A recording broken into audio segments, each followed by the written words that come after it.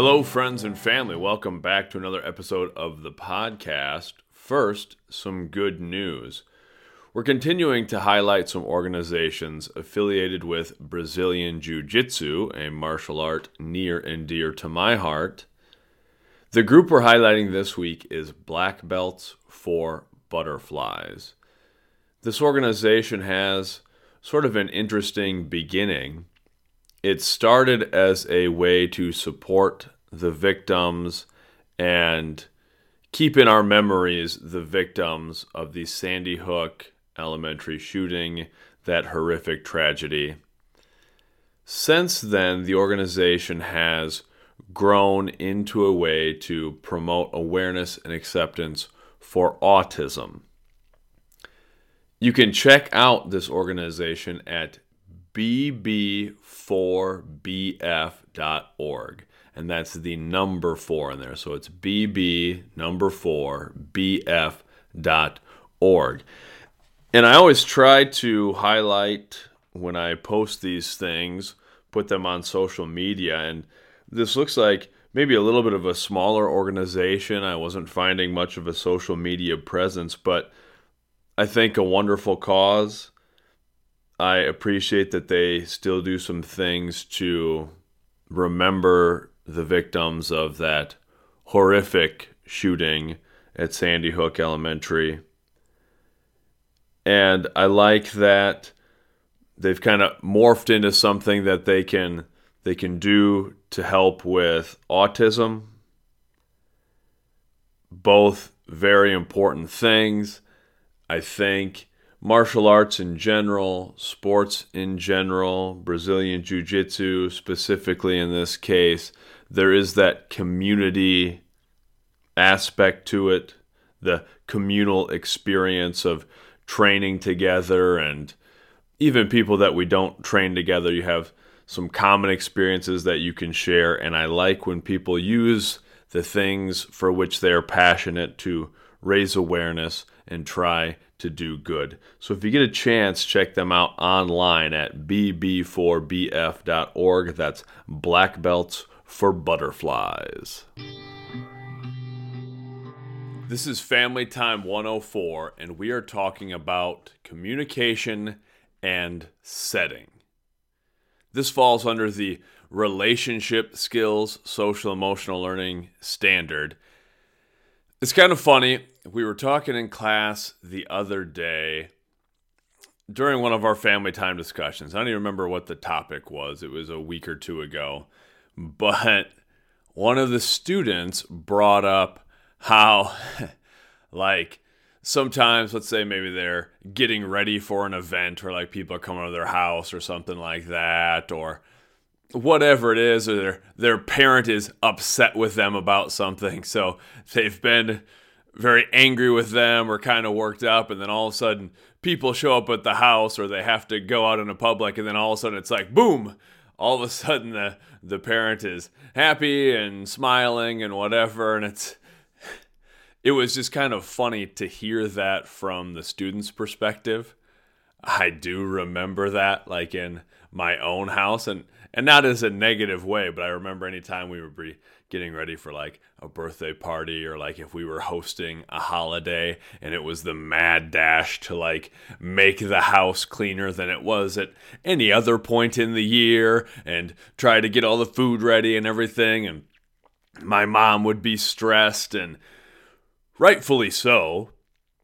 And I'm sure my brothers and I were probably not the most help getting ready, but it's like, I remember kind of disliking the build up to these events, because I knew it was just going to be kind of walking on eggshells around the house and just kind of high stress. And then I always liked when the event actually started, because then it was like, then my mom seemed like she was happy and good and those sorts of things.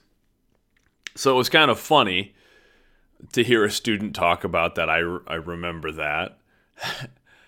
I imagine I probably do some things like that as a parent, where it's like, I don't know, I try not to be very negative with my kids in general, and it's a little easier because there's just the two kids and me, just the three of us, were able to communicate fairly easily, I think.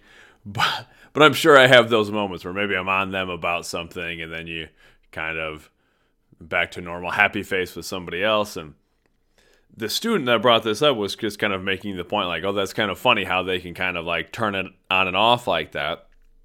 But we all do things like that. We communicate a little differently based on the people with whom we're interacting and the setting. That's what we're going to discuss. I want to talk to all of you and ask, what are some situations? First of all, do you change the way you communicate? Your tone, your word choices. Do you change the style of your communication based on the people with whom you're communicating and the setting? And if so, in what ways do you alter your communication? I think it's important to recognize that's not entirely bad. You probably talk a little differently at a job interview than you would hanging around a group of friends in a social situation.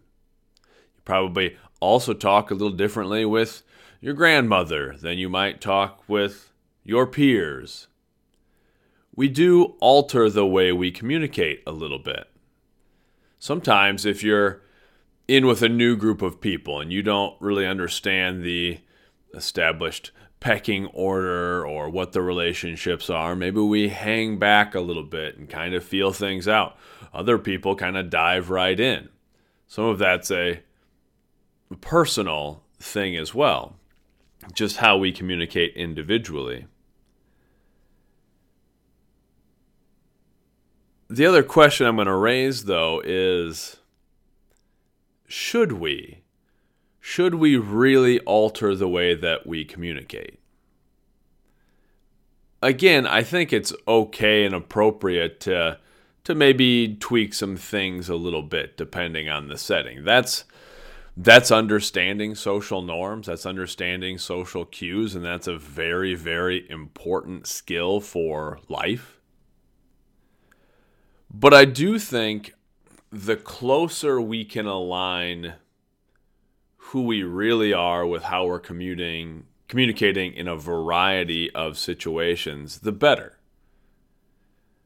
Like I talked about, we might act differently in a job interview than we would with our friends, but the other thing is maybe we are in a job interview or on our first day at work, we are presenting what we think is the best version of ourselves. We're dressed to the nines. We're trying to present who we think the most desirable version of ourselves is. And then sometimes we get into a job for a while and we loosen up a little bit. That's not all bad either. It's good to get into a comfort zone with whatever we're doing. We're often better at whatever the task is when we are comfortable. But I think it's good to remember kind of the best of us that we wanted to show. I think it's important to remember what we were doing. We were trying to put our best foot forward. I think about that in the classroom setting when I'm teaching. I see so many teachers, myself included, we come into the profession, we're so gung-ho and we're fired up and we're going to change the world or we're going to inspire students and this is going to be fantastic.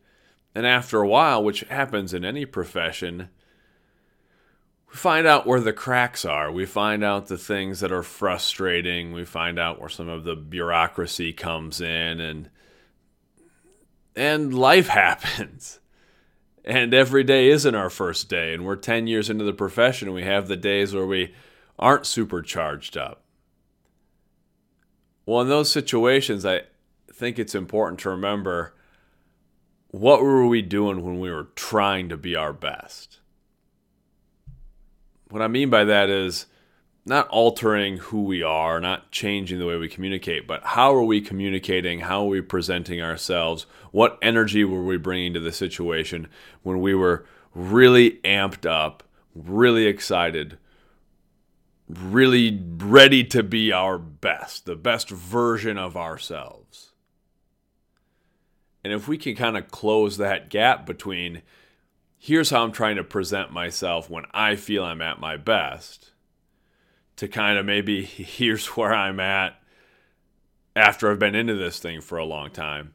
If we can close that gap, I think the better we feel about ourselves. Then it's not changing our faces. We do that a lot in life. We put on a lot of different faces. For this situation, I'm going to kind of behave this way. For this situation, I'm going to kind of behave this way. Like I said, altering our communication a little bit isn't a bad thing. It's an important skill. But the closer we can get to just being and feeling the best version of ourselves all the time, that's great. Then we don't have to worry about changing that face, about taking on and off that mask and presenting ourselves in different ways. We can just be the most authentic version of ourselves, and hopefully that is what we view as sort of the best version of ourselves. We've probably all had those situations too, where we're in a social situation and we feel like, yeah, I feel comfortable here. I'm able to connect with people. I'm able to talk about these different things. And we've had social situations where we feel uncomfortable, awkward. I think that's actually when the student brought up the parent maybe being upset or stressed out with them, and then all of a sudden seeming just fine when other people were around. I think we were talking about uncomfortable social situations. I think we can be more comfortable in social situations if we're just being, this is the best version of myself by my estimation, not by anyone else's opinion, but what I think is the best version of myself. I'm trying to present that at all times. And I'm not altering who I am a lot. I think about that a lot in education, because as a teacher, as a coach, we don't really get to turn it off. There are a lot of wonderful, wonderful things about education, but if you're a teacher, especially in a small community, like where I teach and coach, I am the teacher. I'm Mr. Nielsen. I'm Coach Nielsen on a Saturday afternoon going up to the grocery store in town, the same as I am if I'm in school. Because people see me and I'm trying to be this authentic version of myself, but making sure I'm staying professional, that I'm being positive about things, that I'm not doing anything that would undermine my credibility when I'm in school. And that, for me, is just fine. The closer I can be to this, really, I try to do that in every aspect of my life, that this is who I'm trying to be. I'm trying to be authentically myself, but also continuing to learn and grow and just kind of be more or less the same version of myself in all settings. Again, maybe I might say something slightly different to a friend that I've had for 30 years than I would to a student in a classroom. And that's okay, but the messages are the same. The attitude is the same. The essence of me is always there. And I think the more we can do that, the more we can kind of stop changing out our faces, putting on those masks, and presenting ourselves totally differently in different situations, the more comfortable we are, the happier we are. So continue to focus on the best version of yourself, the version of yourself you want to be, and how you can bring elements of that into any setting, into any communication with anyone. My blog post for this week is 75-Year Dream. I jot down a lot of notes. I have little scraps of paper all over with things written on them. I have several whiteboards around my house. Inspiration will sort of hit for something I want to create, something I want to write, something I want to draw. An idea will hit me and I try to jot it down immediately because they come at different times. I might wake up in the middle of the night with an idea, or first thing in the morning. I might be working out or doing chores around the house, and I don't want the idea to escape. Ideas are fleeting in that way. They sort of have to be wrangled and tied down so they don't get away. So I'll often just jot down these notes. Generally, I can figure out what I was thinking just by looking at a word or a couple of words, a phrase, and it takes me back. It brings me back to that moment of inspiration. But sometimes I'll look at a note I had written and not have any idea what I was talking about. That happened recently. I was looking at a note, and it just said 75-year dream. I thought, that is a pretty cool phrase. I have no idea what that means, but it sounds pretty awesome. I was racking my brain, going through the cluttered files of my memory, and I still couldn't come up with what 75-year dream was supposed to mean. Then I thought, okay, I've been listening to a lot of Alan Watts lately. I wrote about that last week. Sounds like something Alan Watts might say. So I did a quick internet search. Sure enough, I found a discussion where Alan Watts is talking about a 75-year dream. In a less eloquent way than Alan Watts put it, here's basically what I took away from the 75-year dream. Because even after I found his discussion, I couldn't remember what it meant, what he had been talking about. So I re-listened to the lecture, and I'm glad that I did. It was a powerful message. Basically, the 75-year dream postulates this. What if we were able to go to sleep and dream an entire lifetime? All of the events in real time. What if we could go to sleep and dream for 75 years? And what if we had control over that dream? Well, we would probably start out dreaming this idyllic life where everything was perfect and we didn't have any pain and we didn't experience any loss, we didn't suffer, where everything was good all the time. We would dream this personal utopia. But if we did that every time we went to sleep, every night when we laid down in bed, if we went to sleep and we dreamed an entire lifetime, we might do that for a while, but eventually it would get boring. We would get tired of this beautiful life we had created because there was no struggle. There was no suffering. There was no pain.